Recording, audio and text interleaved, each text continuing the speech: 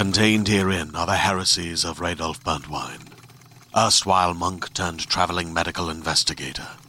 Join me as I uncover the blasphemous truth of a plague-ridden world, that ours is not a loving God, and we are not its favored children.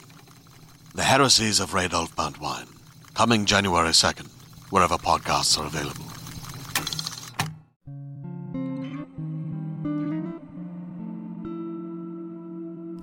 Hey, this is a day with Obsidian. And this is Sophia. We got 3 guests with us here today. You guys want to introduce yourselves? For the Phase 1 wrap-up? For the Phase 1 wrap-up. We have 2 guests through video call and 1 guest in person. So let's start with the guest in person. Hi, I'm Jason Charnia. I'm the sound designer for episode 3. Cool. Yeah, Vanessa Taylor. I'm here as a community member.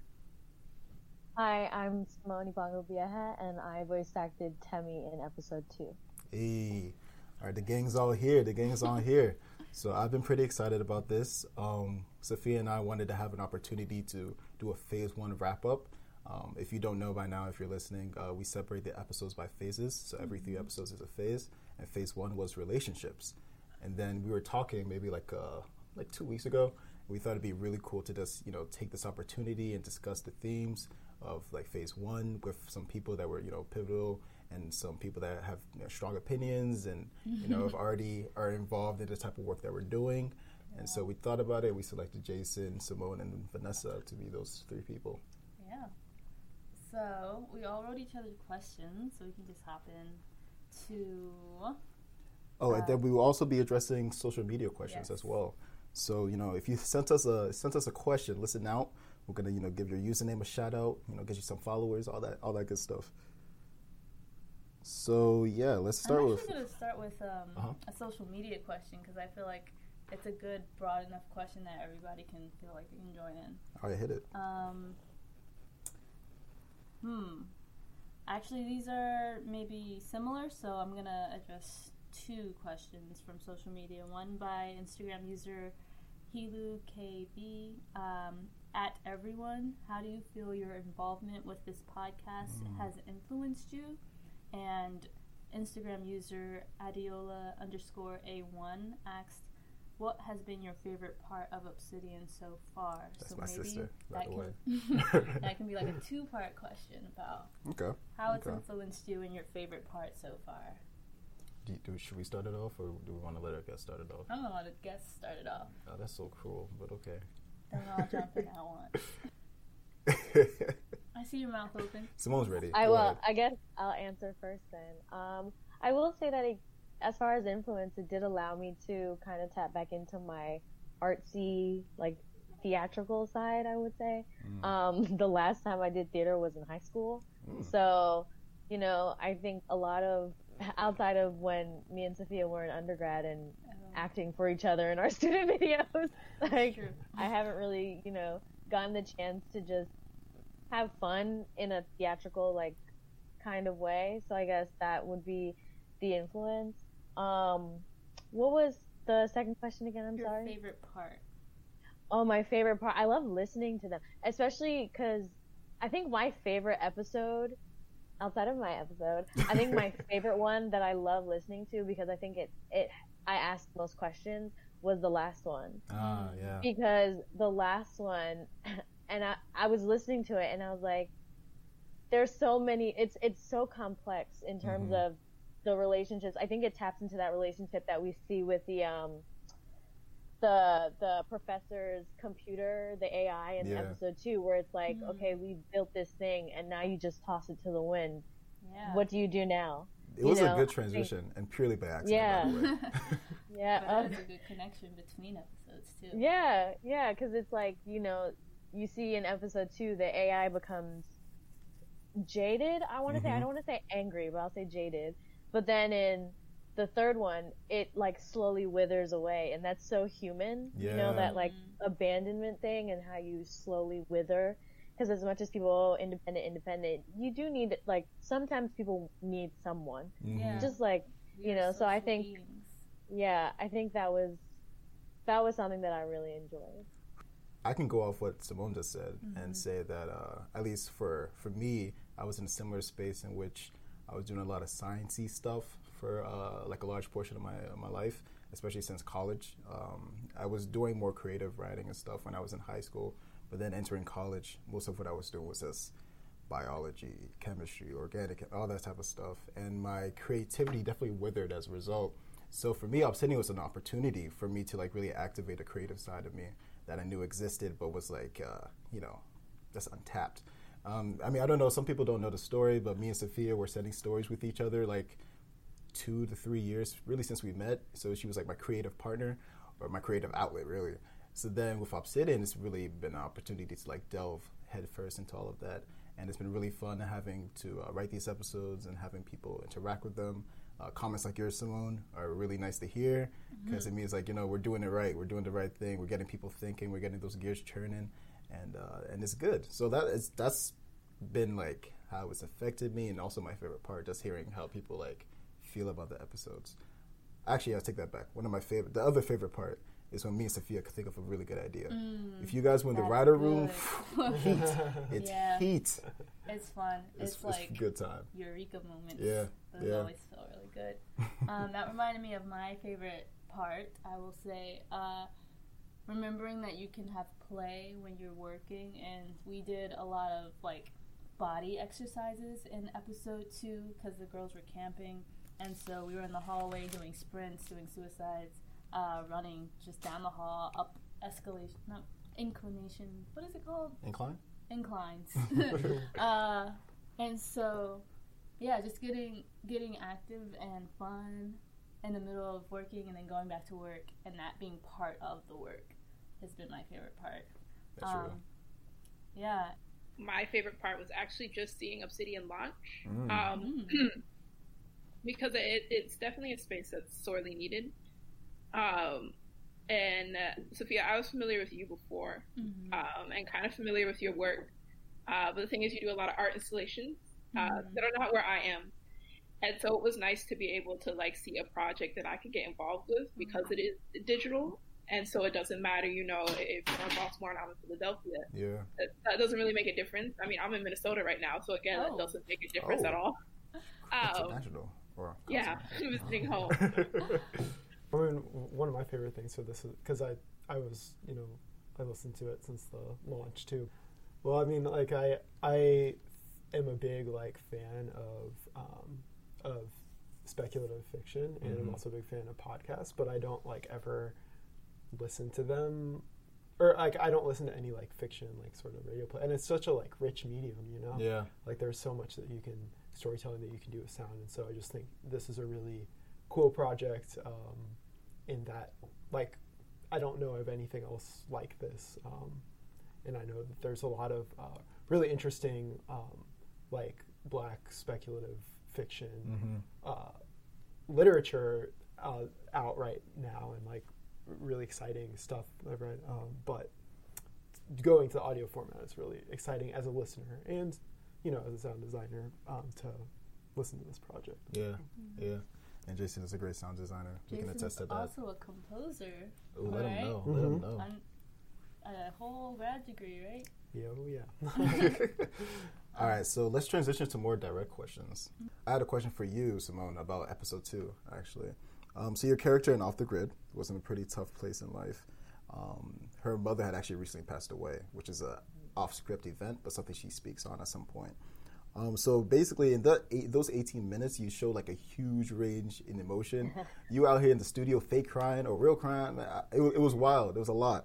And I thought that could be really difficult, honestly, because there's points you're being like very humorous, there's points you're being very loving, there's points you're being very upset, there's points you're being very angry, and just jumping within all of those in an 18-minute episode is a lot. So like, was it difficult for you to like go to those extremes? Difficult. I think it was a little difficult to get to that emotional side, especially because, like Sophia said, we had been running suicides. So now you have this like adrenaline building. But then I think I had to wrap my head around being this girl who is scared. Like, so, and I am an emotional person. So it's like, if I feel like, oh my gosh, like something scary is happening, then I don't want to be like, oh, I'm a methody type of actor, but like, you know, like, I think it is a lot easier to get to that place when you put yourself in the character's shoes and you imagine like, okay, I'm in the middle of the woods, it's dark, it's scary, I've noticed something strange is going on, and now I see the mother who I have lost. Like, it's so terrifying. So you have to get into that place where it's just like, I'm so scared. I didn't actually cry though, which is funny because I cried for my audition, but I didn't cry when I was there. And I think it was mainly because of, again, the adrenaline, and I'm just like, I was so excited. I was so happy to be there. Yeah, but disorienting, no, but I will say it was hard to jump in between those kind of things, but once it gets to this very steady, it becomes like this steady incline, right? Yeah. Like, okay, I'm happy. Okay, now I'm like frustrated. Okay, now I'm angry. Now I'm pissed. You know, so. Yeah, and when we were writing that episode, actually, we wanted that to be like a steady incline for listeners to like acknowledge and realize too. Because if you guys remember in episode 2, there's a couple, Naki and Temi, who are like being very lovey-dovey initially, but then they're put in a situation where they're stressed out and the anxiety builds and they're arguing. So there's like a natural buildup. So I guess you bring up a really good point. It's easier for you to act that out and perform that because it's a natural buildup rather than us asking you to, you know, start from the end and then jump to the middle and then jump to the beginning. That in the sequential order that it fell in to the script. So that reminded me of my question, which was, what was it like to meet two strangers and start working with them intimately almost immediately, and what helped you build that comfort in that situation, especially because the booth is small? Yeah, well, I'm a friendly kind of girl, you know. So it wasn't that hard. It was like a little awkward at first, like naturally, like everyone has to build to get to that space. But everyone was so nice, just so wonderful. Like Marisha, love her. Helena, love her. Like it was really great. Of course, you know, shout out to y'all for, you know, making sure that we did team building things. Like we had the icebreakers, and then I think we played Jenga a couple times, and that was really awesome.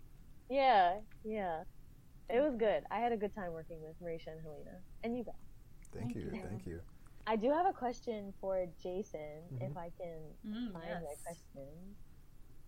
So when I was listening to the last one, because that was set in like this futuristic-esque society, how do you avoid like common cliches? Because that's like a huge thing. Because how many times does one need to hear, you know, like beep, beep, boop, boop, like, you know, how do you avoid doing things like that?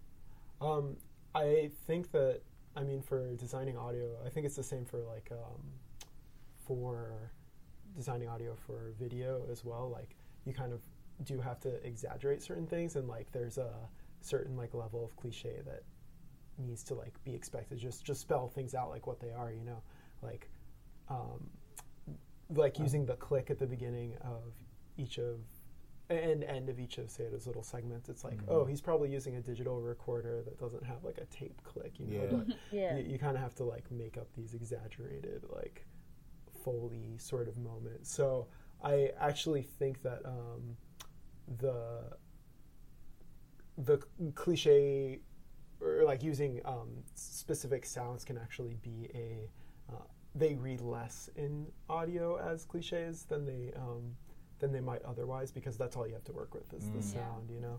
So I didn't think about it that much, and actually like in the moments where you know, Seida's, because a lot of it is like very naturalistic, otherwise like he's really the only character, but like when he's in the I mean, I guess the recordings and stuff too, but when he's in the ship and he's, you know, kind of in his like mad scientist mode, I thought that was almost like, it's like almost campy in a way, like, you know, like all of the technical stuff that he's kind of saying to himself. So I kind of actually like wanted to use cliche to almost play up that almost funny part of it. So I think it worked well too. Sophia actually said this is like Frankenstein and his monster. It definitely felt like some black and white old horror film type thing. And there's especially when go ahead, Simone. Go ahead. When it would go like pitch like silent, I'd be like, oh my god, like it that tension, like I'm like, oh my god, what's happening next? Like it just gets very like suffocating in a way. But like That's It was funny. really cool. Ironically, that the silence is suffocating. Yeah. But that's like, I mean, that's creativity right there. I think one of the things I really enjoyed about working with Jason was that there was points he would input his own creativity that we weren't even thinking about some of these things. Like, I was like, that entire innovation sequence like from was not that, you know, in depth or thought out as he made it out to be. Like, he made it much more than we even intended it for it to be. So that was cool. But as a writer myself, there's thousands of times in which I'll put something out there and then I'm like, I wish I could have taken that line away, or could have changed this, but it's too late. It's out there for public consumption. Does that ever happen with you and like your sound designing? Oh yeah, absolutely. I mean, I haven't done that much like sound designing for narrative stuff, but like for music and you know, certain things. And then eventually if you hear it over and over again, it just like live with you. It either like you're either like, okay, that's there, and like I feel emotionally neutral about it now, or you just like get to like it out of familiarity too. Yeah. You know? But just like with, just going off something that Simone was saying with acting, you know, kind of like imagining yourself in the situation. I think the same thing is true with the sound design and like, okay, how does this like, how does the energy flow here if I were actually in this situation, and like what am I hearing in the background, what's in the foreground, like all of those things. It's really like there's almost an acting element to it where you have to like kind of put yourself in that situation. Yeah. This makes me think of, it's a question for Vanessa, and it says, what expectations do you come with when approaching our episodes? And what keeps your attention or piques your interest when listening? What expectations do I come with when approaching episodes? Here's the thing. So like I said, I don't listen to a lot of podcasts. And so it's not that I don't come with any expectations at all, but it's just that I don't, like, I come in pretty open. Real quick, I thought you were about to say, here's the thing, I haven't listened to any of y'all episodes. I was going to be so shook. No, I've never listened to your episodes. No, but I come in pretty open just because this is a whole new experience for me. And like, obviously, I've heard stories through audio, but still the podcasting experience and all of that is new to me. But generally what keeps my attention or piques my interest when listening is I'm always just kind of connecting it back to like other conversations I've had or work that I've done. So like I remember when I was listening to the first episode, and obviously it deals a lot with like, you know, the idea of space travel and things like that. Yeah. But the moon particularly interested me just because I've been writing, or I wrote an article before about, who is it? Elon Musk and Jeff Bezos, whatever. Wanting to go colonize the moon. Yeah. And so it made me start thinking about like what we're seeing going on in real time with like some of the big names in tech, and what those possibilities are. Which again is pretty much the purpose of speculative fiction. Because I think a lot of times when people, you know, hear or read work, and we talked about this before, but like take Octavia Butler, people are like, she's so prophetic. But how much of it is prophecy? How much of it is people listening to and being in tune with political conversations of their time? Yeah. And able to kind of say, well, this is happening and we're going to show you a possible trajectory, and we're just not going to fill in the in-between. We're just going to show you like this point all the way down the line. That's real. So yeah, being able to like see what other people are getting from the political time that we're in, and being able to see what stories that they're forming from these same moments is something that really keeps me in tune. That's actually really, I like that a lot. I guess that like does kind of dovetail with the question that I wrote for you about like how does fiction, and like especially speculative fiction, like I guess like inspire the community or listeners in a way that other type of writing or audio doesn't. And I mean, I think you might have just answered that, but I was wondering if you could like speak a little more about that. Yeah, no, for sure. I like that question. I know that for me, I did not see myself like writing sci-fi or anything like that at all. And published work wise, I haven't done a lot, but my novel is like sci-fi, and it's very much based on dealing with like AI and things like that. And this is something I started getting more into after I started covering technology. I got a job at Afrotech. Since then, I moved on covering tech and politics at Mike. And when I cover tech, you know, I don't know how Wi-Fi works. I don't know what makes a computer run, but I'm interested in like the social impacts of technology. And so I think writing sci-fi and reading sci-fi and kind of like revisiting some of the old stories I enjoyed helps me to work through the things that I'm reading and like having to write about and talk about today. And like I said, I think sometimes you just need fiction to help people see what's happening in front of them. Yeah. You know, I could be like, hey, Amazon is evil. Don't trust Facebook. All of big tech, you know, down with it. But people aren't really going to get it sometimes unless they happen to read a science fiction story that has a company that looks remarkably similar to Facebook or Amazon and has a head that looks remarkably similar to Zuckerberg or Bezos. And then they start thinking about, oh, well, this person, this author, obviously has to be drawing inspiration from somewhere. That's real. And like, I think we forget that like you're talking about making these statements a reality and having people hear them, but we forget that there's ongoing campaigns by these tech companies to obfuscate and make those realities like harder to understand, or just straight up lie about them, deny them from the first place. So your average human being, it's they're hearing different opinions and different things from different directions. So it's harder for them to like, I guess, work amidst all that, like, you know, all those opinions and know what the truth really is, which is why fiction works so well, because it's looking kind of a trick, really. You pull people into a world that they don't expect these things to come out of a lot of the time, and they start to, get intimate with the characters, to connect to a character, and then when those real world things start to apply to that character, then, you know, it's very clear what the situation is, and they can start to see that in their own, like, lives and stuff, in reality. So I do think fiction is a political tool, honestly, and I think Afrofuturism and other Black fiction writers have understood that and used it for this in the very same way, like Octavia Butler, like you just mentioned earlier. I feel like Vanessa kind of like walking towards my question, which was like, after listening, did you find yourself having any fears or hopes regarding technology's current and future impact on relationships? Because I guess just to keep it specific to this phase, but if you want to expand. No, I like specific to this phase. Yeah, of course. Yeah, I read that question and I was like, oh, absolutely. Recently I wrote an article for Wear Your Voice, where 60 Minutes ran a story on, is he Harvard? Some Ivy League professor. Harvard? Oh, no. I think he was with Harvard, but essentially an Ivy League professor, and he was looking at designing a dating app that would match you based on DNA. And the idea was to eliminate like genetic diseases. So it's eugenics. I saw this article on the TL. Where I learned all my things. And so for sure, I think one thing, and this is what I got from a conversation with the source I used for that article, was just that a lot of times people do think that they're intimate relationships, you know. We like to think of them as free from a lot of other influences, and we like to think that this is an area of our lives that is like closed off, secretive. You know, the government, companies, they're not involved there, but that's not the truth. The government has fiddled in intimate moments since the dawn of time. Like, you can look at eugenics again, you can look at sterilization programs.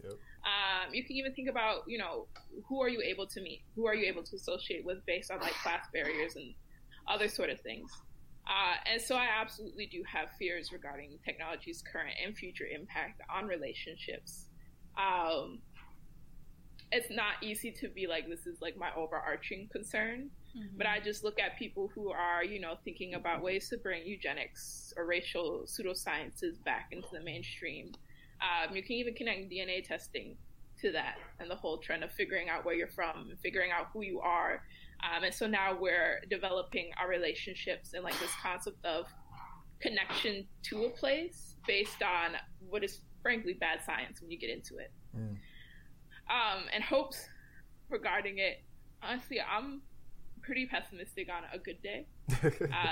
But I definitely think that people can use tech to not like perpetuate these things. That you can absolutely use tech to not perpetuate racial science and like eugenics and all of that. And so I think one thing that I hope to see is that I do hope to see more Black people, and Black youth in particular, getting involved with these realms and kind of connecting with tech, and realizing that you can interact with this space and talk about it, have opinions on it, without necessarily being like a computer scientist or engineer yourself. Okay, well, I was just wondering, bringing it back to the relationships one, like what in specific kind of led to that, the choice as that as the theme for the first phase, or did it kind of evolve naturally as you were starting to work out story ideas? It definitely evolved naturally. There were some themes that overlap, but we decided that we wanted relationships to be the overarching theme.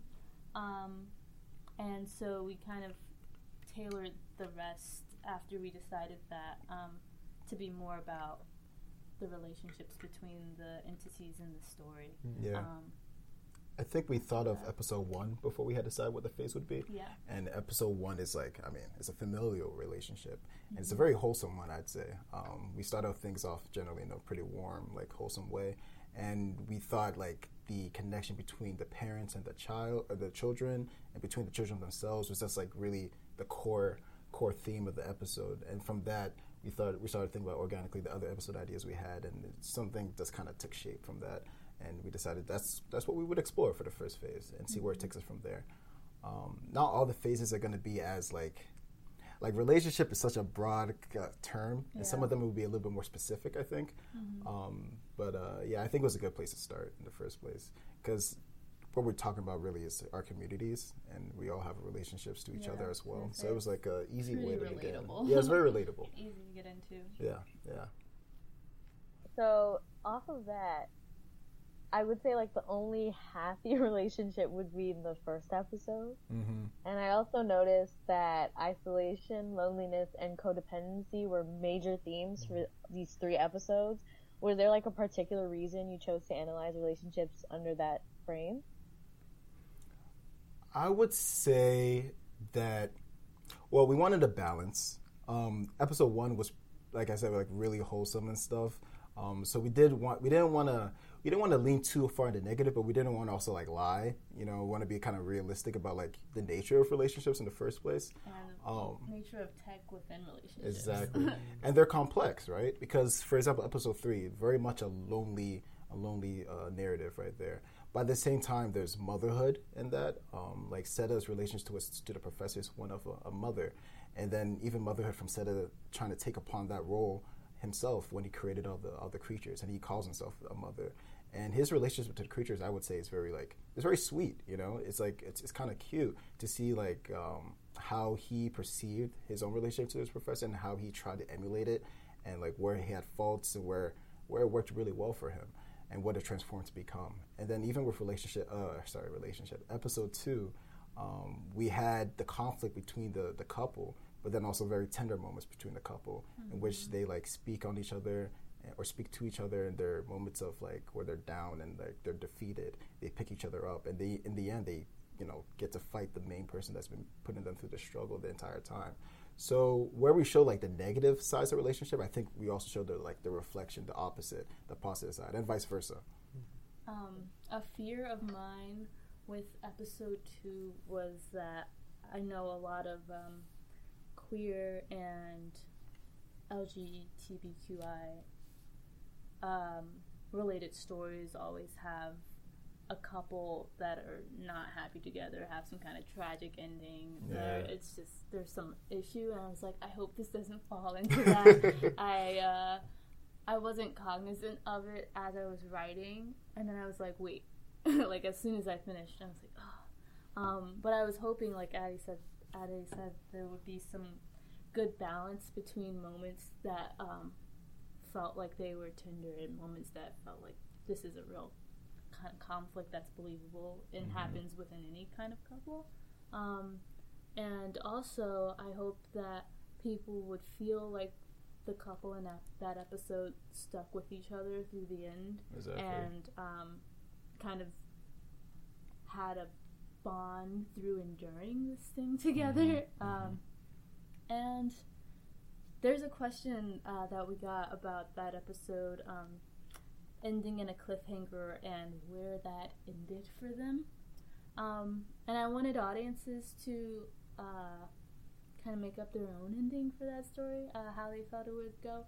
But in my mind, it's a happy ending for them. They're not attacked physically. Maybe mentally throughout that story. Yeah. But they get out alive. They tell their story in the end to like the public. And yeah, so my intention was not for that couple to have this like tragic dead in the woods story. Yeah, I was gonna say, I didn't know that they made it out alive in episode 2. Last thing I hear is Marisha screaming. Sophia being optimistic, but it's okay. I mean, like, it's a computer, so like the power is in it could go either way. It really yeah. could. Yes. Well, I think like in episode 2, I don't know, in a lot of like successful science fiction, like it's like a little window into a world. Like I think in episode 2 especially, like you have like a really clear you paint a really clear picture through like showing that like there's still like pockets of nature preserved in the near future that like become this like thing that not everyone can access easily, and there's this world that exists outside of it, and so there's like this open-ended I think it's especially with science fiction, like you kind of, it begs for open-ended endings in a way, because the whole point of it is to like reflect on possibilities. Yeah. So I think that really it makes the world feel more open in a certain way too. I wanted to ask Vanessa a question. Oh yeah, go ahead. Yeah. When you were listening, did you relate to any of the characters in this phase? I don't know if I did, which isn't a bad thing. Because I read that question and I was thinking about it, and I mean, obviously, like on the very surface level, I'm not within those circumstances, or I wouldn't be. I don't have children. I'm not in a relationship. I'm not floating through space by myself. But like generally, no, I don't think I related to them, but I'm fine with that because I don't always need to necessarily like really relate to a character, or to be like, I see myself in this moment in order to like understand it and appreciate what's happening. And I like stories where, again, I think one pitfall that gets pushed onto Black creators, right, is this idea that the characters you create have to like mean something to everybody, and they have to be personally familiar to every single person, and that's not fair to the creators themselves, and it's also not fair to you as the person listening or reading, consuming the content however you are. You should be able to see other characters, other Black people doing things, and they're not you, and you should still be able to understand the story, what's happening. So I liked that I wasn't like, I couldn't identify intimately or personally with what was going on in this phase, and I still like that I could walk away from it and be like, nah, but I still like felt what was going on, and I still connected with these characters. Did any of the stories like give you a new lens in which you just observe your own reality? Like, did they change your perspective on something, or did they like rekindle some thoughts that you had about like the current state of things in your world? I think for me, episode 2 definitely rekindled some thoughts on AI. I was reading a book. I didn't finish it. I have to go back. It's very academic. Story of my life. Hence why I stopped reading. But it was just talking kind of about the anxieties around like robots replacing people, and like labor and robots as like, what was it? Essentially, I forget the exact word, but essentially looking at the concept of robots and all those anxieties and where they're coming from. And then it just made me think about like the idea of, again, it's a common one, but like, the robot uprising, or like AI gains consciousness, whatever consciousness is, and like turns against people. And then who does it turn against? Because that's an important question. And it just made me think of a story that I'm working on, where it's essentially looking at and kind of troubling that idea of like AI is going to be evil anytime it gains consciousness because people are terrible, and instead looking at the possibility of AI relating with people who are like outside of that category of like human with a capital H, right? And so identifying themselves with like Black people or other people of color, poor people and things like that. But yeah, so episode 2 just generally made me think about artificial intelligence and the way it's showcased in speculative fiction and like where that can continue to go. Can we, I don't know, this is kind of aside from Obsidian low-key, but what you just talking about with AI, it's just, I've been thinking about it a lot, and I'm realizing that the fear that people have when it comes to AI overthrowing people, throwing like the system, is the same, it's linked to the same fear people have with like working class like taking control, means of production, and everything like that. It's like the people that have the most fear about this are usually in a space where they have the most to lose from like both entities, you know, like taking ownership of like their life and everything, and like their ability to work. AI is like the ultimate slave, right? Like it has no opinions, it has no ability to fight back until it does, and that's when it gets scary. Which is the same thing that people like for history have said about black folk that are, you know, working under them, and thus poor folk. Like it's the same exact conversation. But no, so on the topic of robots, real quick. Yeah. It gave me. I found the book I was talking about, and I just wanted to read 2 quotes from it that I had tweeted. It's called Surrogate Humanity. And so one quote, and again, this book is overall talking about like, you know, robots and anxieties around it, and how like colonialism, anti-blackness, and all of that are fundamental to human-machine interactions, and how to essentially disrupt that. But they say technoliberalism's version of universal humanity heralds a post-race and post-gender world enabled by technology, even as that technology holds the place of a racial order of things in which humanity can be affirmed only through degraded categories. And then it goes on to say, lacking political consciousness, the robot, which stands in for colonized and enslaved labor, cannot stage revolution. Yep. In this sense, the freedom of the fully human liberal subject cannot come to be without the unfreedom of the less than human or the non-human. Yep. That's exactly it. That's exactly it. It's like this desire for like that power structure to be maintained, to exist.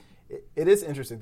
We can have a whole conversation about the dynamics of robot AI and what it means for the working class and what it means for power dynamics. But that would take another hour. Oh, by the way, if you're listening, our audio got cut off. The recorder died, so we're jumping right back from where you left off. I'm not sure when we do post-editing where we're going to leave it off exactly, but yeah. We might. Okay, Seda. That's good. I like that. Look at some of these questions. I have a question that was written for Vanessa. It's not my question, but I think everyone can answer it. If it's your question, shout out to you. You can pipe up. What's your ideal listening environment for Obsidian? That's Jason, right? Oh, that's my question. Yeah. That's a good question. You should answer it for yourself, too.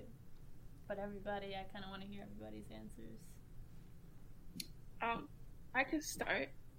My ideal listening environment, just because I am a terrible listener, just generally ADD goes wild, can't sit still.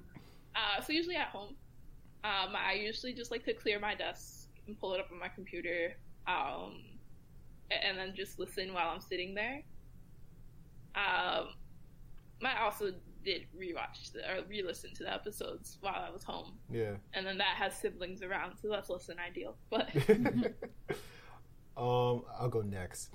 So as someone that's helping like produce and put it together, I listen in like so many different environments, half of which just to make sure that the experience is good for anybody. So I listen to the car to make sure if you listen on the commute, it's good.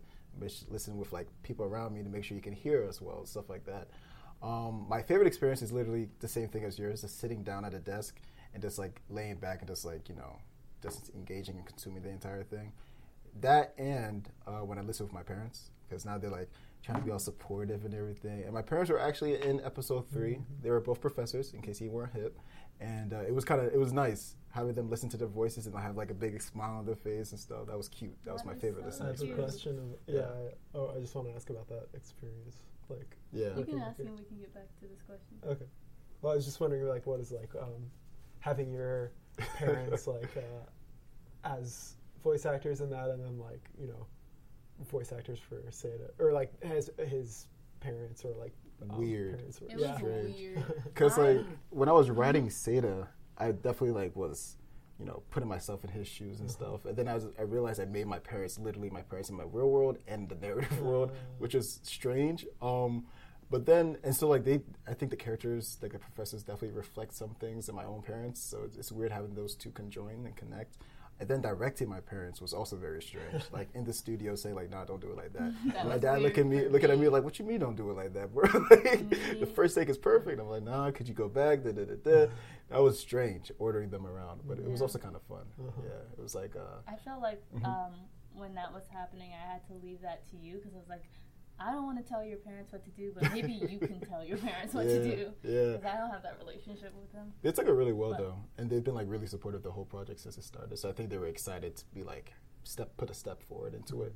Side note, when Ade's parents came to record, his whole family came.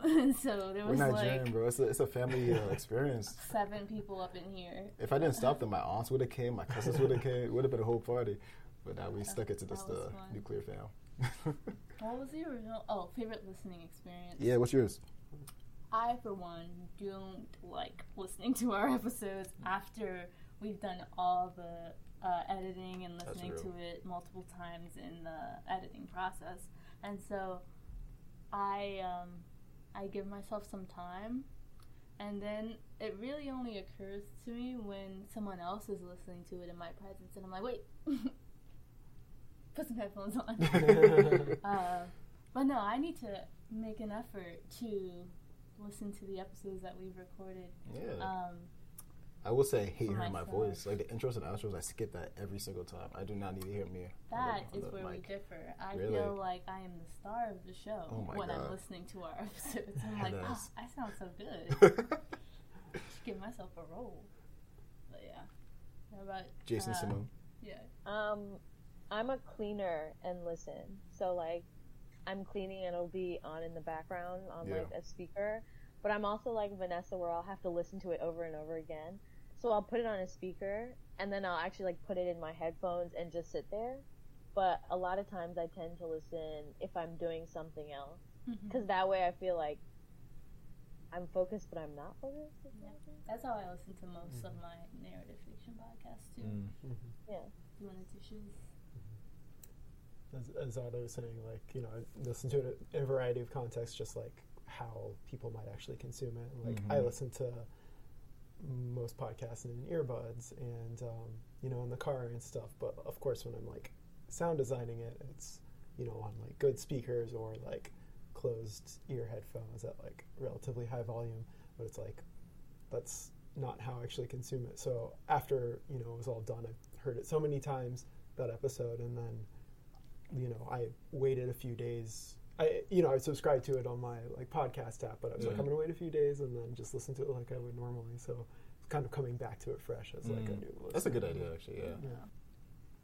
Let's go to some social media questions. I don't want to ignore the fans. You know what I'm saying?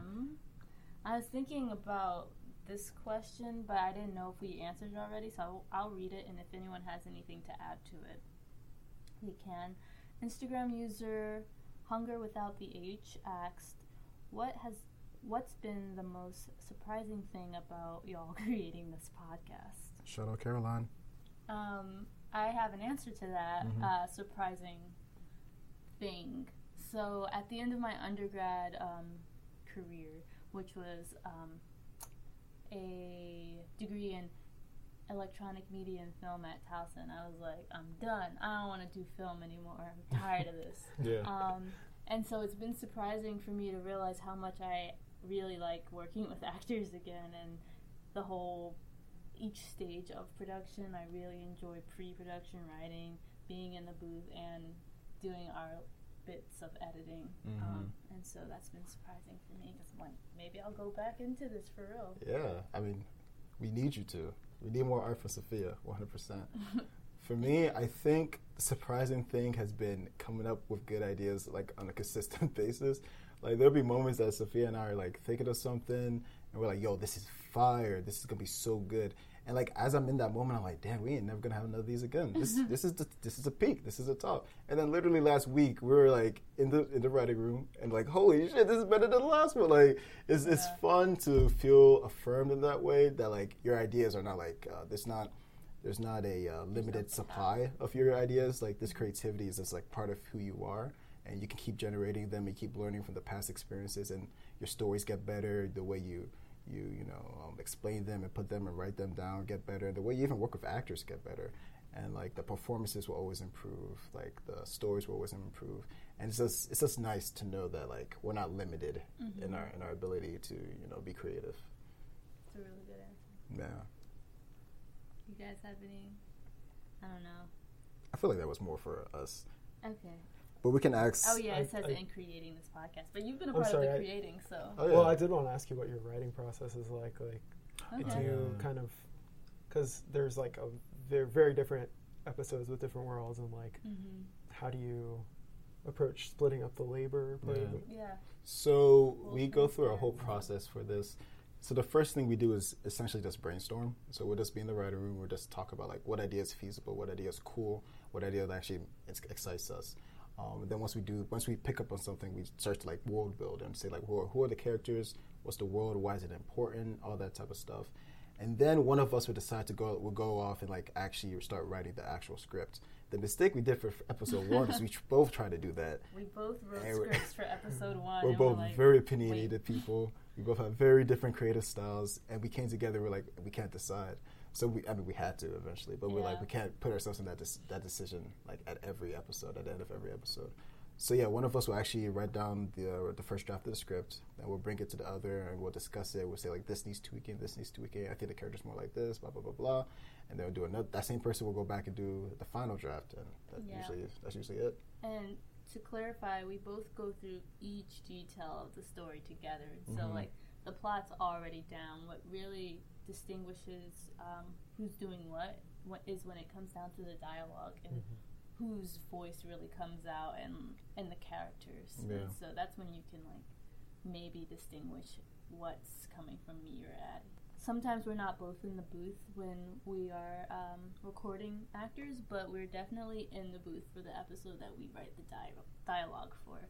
And so we do have a more intimate relationship with the script that way, because we kind of know what we want it to sound like. Exactly. Dialogue is the most human part of the script often. Like the way someone says something can completely change what the character is and their personality.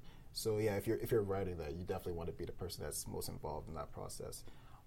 That's why Sophia had, y'all running Suicide, Simone and Helena running Suicide. She knew what she wanted. She knew what she needed. Gotta get that breath, And I had Kosi on a chair because I wanted. So there's a scene in the episode 3 where he's fishing and he's supposed to be kind of off balance, like on slippery rocks. Fishing with his hand. With his hand at first. Not with a spear. So we had him on a stool, just like shaking to emulate that entire like process.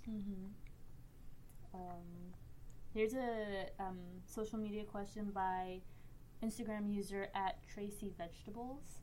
How do you mentally prepare for your speaking role? And I'm guessing that is at Simone. Simone's looking She's shook right now. Actually, no, that's a lie. I'm not Nigerian, so that like one specific line, I was like, I called my best friend, she's Nigerian, she's Igbo, and I was like, okay, how do you say this particular word again? And I was like, would you be like, Nana? Because I was like, I wanted to add, because I think I went into the audition and I was like, Opiko, and I was like, oh, please. I was like, do Nigerians use that with like their lovers? Like, do they, Yeah. I don't know. But, I just research, I guess, and like when you're reading about a character, especially when I was reading off the script, because there's just like a one sentence description of who this person is. So a lot of it is like you make it up on your own. So I think the most research I did was like on the Nigerian thing, and then I was like, just talk to like Helena, who played my girlfriend. I was like, talk to Helena like how you would talk to anybody you would have a crush on. So it's just like try to do that like lovey, like so yeah. That was just kind of how I got into that kind of Simone as Temmie kind of phase. We try to be really intentional about like helping that process. Like you said, actually, you mentioned the icebreakers, which makes people more comfortable with each other. And then there's sometimes we actually play reference material to put people in that world. For episode 3, Kosi was the actor, and we played an episode off of what's it called again? The Netflix show. Love, Death, Robots. Thank you. Called Zima Blue, which was like a huge inspiration. You should all check it out. Yeah, if you enjoyed episode 3, check out Zima Blue, and you see the correlation. It's on Netflix. Yeah, and we played that entire episode for him, and he was like, "Oh, I got it. I'm in the zone." I think it's really important for us to make sure that you guys understand and ask questions about your characters first. So I hope that we do offer enough for you to really like get into like who this person is too. The sustenance line. that threw me off a little bit. But Sophia was like, yeah, that's something that I say, so I would say it like this. And I was like, okay, that's fair. Yeah. Cool. Definitely let you guys ad lib. Oh, 100%. Just so everybody knows. And I want to ask if there's any more dying questions that anyone wants to ask, because I want to end with us announcing the poll, which was your favorite episode of the phase. So we'll end with that, and we'll announce the title of next phase. Phase 2. Phase 2. But yeah, first, any last questions? Or comments? Jason, what was your, I didn't even write this down, but what was your favorite sound design to create? I had a lot of fun with the Zora creation sequence. I was just like, late one night I was just playing around with like, okay, how can I like really amp up the energy here? And it ended up being like really like a musical sort of process, and I was like, planning on going and actually almost making it like a piece of music. There's like these repeating rhythms and stuff, and like, but I kind of I didn't quite do that, but like just like layering in the sounds and making it pretty dramatic. I had a lot of fun with that particular moment and build up. Yeah, that shocked me because I was Surprised like, what is this? What is this? But for some reason, I can believe it. Yeah, no, I was like very happily surprised. I was so confused and like in the best possible way. It was dope. Very dope. Yeah. A lot of that reminded me of the noises. I don't know if any of you have ever seen District 9. Yes. But yeah, it reminded me a lot of there was like cricket, whatever the cricket hybrids are. A lot of those sounds reminded me of that. I think like the design and work that goes into creating fictional character sounds is so underrated. Like it takes so much imagination to make that seem realistic and feasible. Just like I said with District 9, I truly believe that those were what the sounds that those creatures would create. And I think Jason did the same thing with the Zora. It was one of the hardest parts, honestly. Yeah. We talked at length about like what they should sound like and what they could sound like, and he really knocked out the park with that. Created each sound on his own. Yeah, the Zora, that's all my voice. Like. That's your voice? What? Yeah. Bro. We didn't know that. See, we didn't even know that. That's your voice? Yeah. It was all the like little. I mean, all the vocalizations. I just like. Oh, that's really cool. Imitating one of my cats, good job. basically. Yeah, thanks. Running through effects and stuff. And he made distinct sounds for like the emotions that Zora would be expressing, like distress, frustration, anger. They all have like a distinct sound. That's had you told so us, impressive. We would have put you in the credits as Jason Charney as the Zora. Like actually, you deserved that. Nah, we gotta go and edit that now. No, it's fine. Okay, so let's go on to the best episode. Yep. So we're gonna end with the question that we asked earlier in this week, which was your favorite episode of the phase? And so we asked our listeners on Twitter, Instagram, and Facebook. Facebook is really lacking, but we got 5 votes from there. So total 38 votes, which is crazy because we actually get a lot of listeners, y'all. So for episode 1, we got 10 votes for favorite episode, 60 Minutes Through Space. For episode 2, Off the Grid, 16 votes. And episode 3, Sunset, Sunrise, 12 votes. So, episode 2 won. Shout out Simone. Shout out Marisha. Shout out Helena. I won! All right. So we can wrap up. Yeah, so we'll wrap up. Well, we'll announce what the Phase 2 idea is going to be, the title of it, and then we'll have all of you guys, give plugs or say goodbye, whatever you want to do. Follow me at. Exactly, the follow, the ads. So yeah, Phase 2. It's going to be 3 episodes again, and the story or the title of the episode or the phase is DNA data storage. DNA data storage. And the interesting thing about that phase is again. DNA data storage. Oh gosh. Oh. And the interesting thing about that phase is that the episodes are all going to be linked to each other. Yes. So this is actually going to be within one world. And similar characters as well. We're going to follow a whole story for all 3 episodes. 3 episodes. Awesome. You really get to learn about these characters. Yeah, you're going to learn about these characters, the world they're in, and how it applies to our world. So, we'll just leave you off with that. Get excited. It should be coming out in the end of January? No, February. February. Yeah. This is the end of January. Yeah. The last Monday of February. All right. So we're not going to plug our handles, are we? Yeah, I mean, y'all know it's Upsetting Podcast. So, yeah. Signing out as Sophia. Thanks, guys, for coming. I really appreciate it. Signing out as a day. Thank you guys again. Like she just said, it's great to hear you guys, and this is a very fun and interesting conversation. Thanks for having me on, and it's fun to have this conversation and reflection. I'm on Twitter and Instagram at jcharney. Signing off as Simone. I'm on Twitter as Simone Fiasco. And I'm on Instagram as Simone_EB. Yeah, signing out as Vanessa. I'm on Twitter at Bacon Tribe, and I don't have IG. Cool. Wait. Vanessa, please tell us about Drinking Gourd. Oh, Drinking Gourd, yeah. I wanted you to plug that. That was my desire. I failed so bad at that. No, yeah. So The Drinking Gourd is a Black Muslim literary magazine that myself and a collective of Black Muslim youth launched. We right now are accepting submissions for fiction, poetry, and essays, or really however you want to like do a hybrid of that, whatever you want to do. And we pay $50 per piece. We're hoping to increase that rate. So if you want to help us do so and you want to support us, we have a PayPal. If I was better, I would be able to remember the handle. But our Twitter handle is Drinking Gourd Mag. And if you just type the Drinking Gourd Medium into Google, it'll come right up. But yeah, we have no specific theme. We're open to anything. And if anybody's interested in contributing and wants to work out a story idea, you can also hit me up directly and I'll be happy to work through something. Dope. Yeah, they're doing some good stuff. I'm very excited for that myself. I share that with my grad cohort. Yes, please do. Ooh. All right, y'all. It was nice talking to everybody, and we'll talk to you all later. All right. Peace. Thank you. Be on the lookout for episode 4, phase 2. And again, last Monday of February, everybody.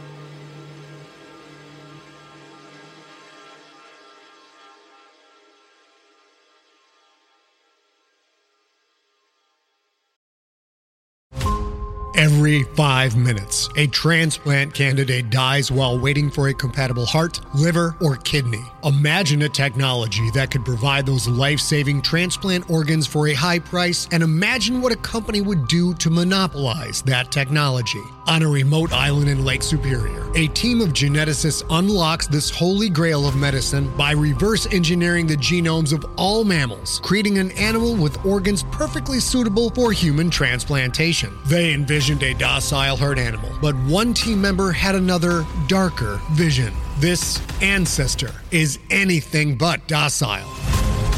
The team's work spawned something big, something evil, something very, very hungry. Ancestor is a complete serialized fiction podcast by #1 New York Times bestselling novelist Scott Sigler, with all episodes available. Binge the entire story now on Apple Podcasts, Spotify, or wherever you listen to podcasts.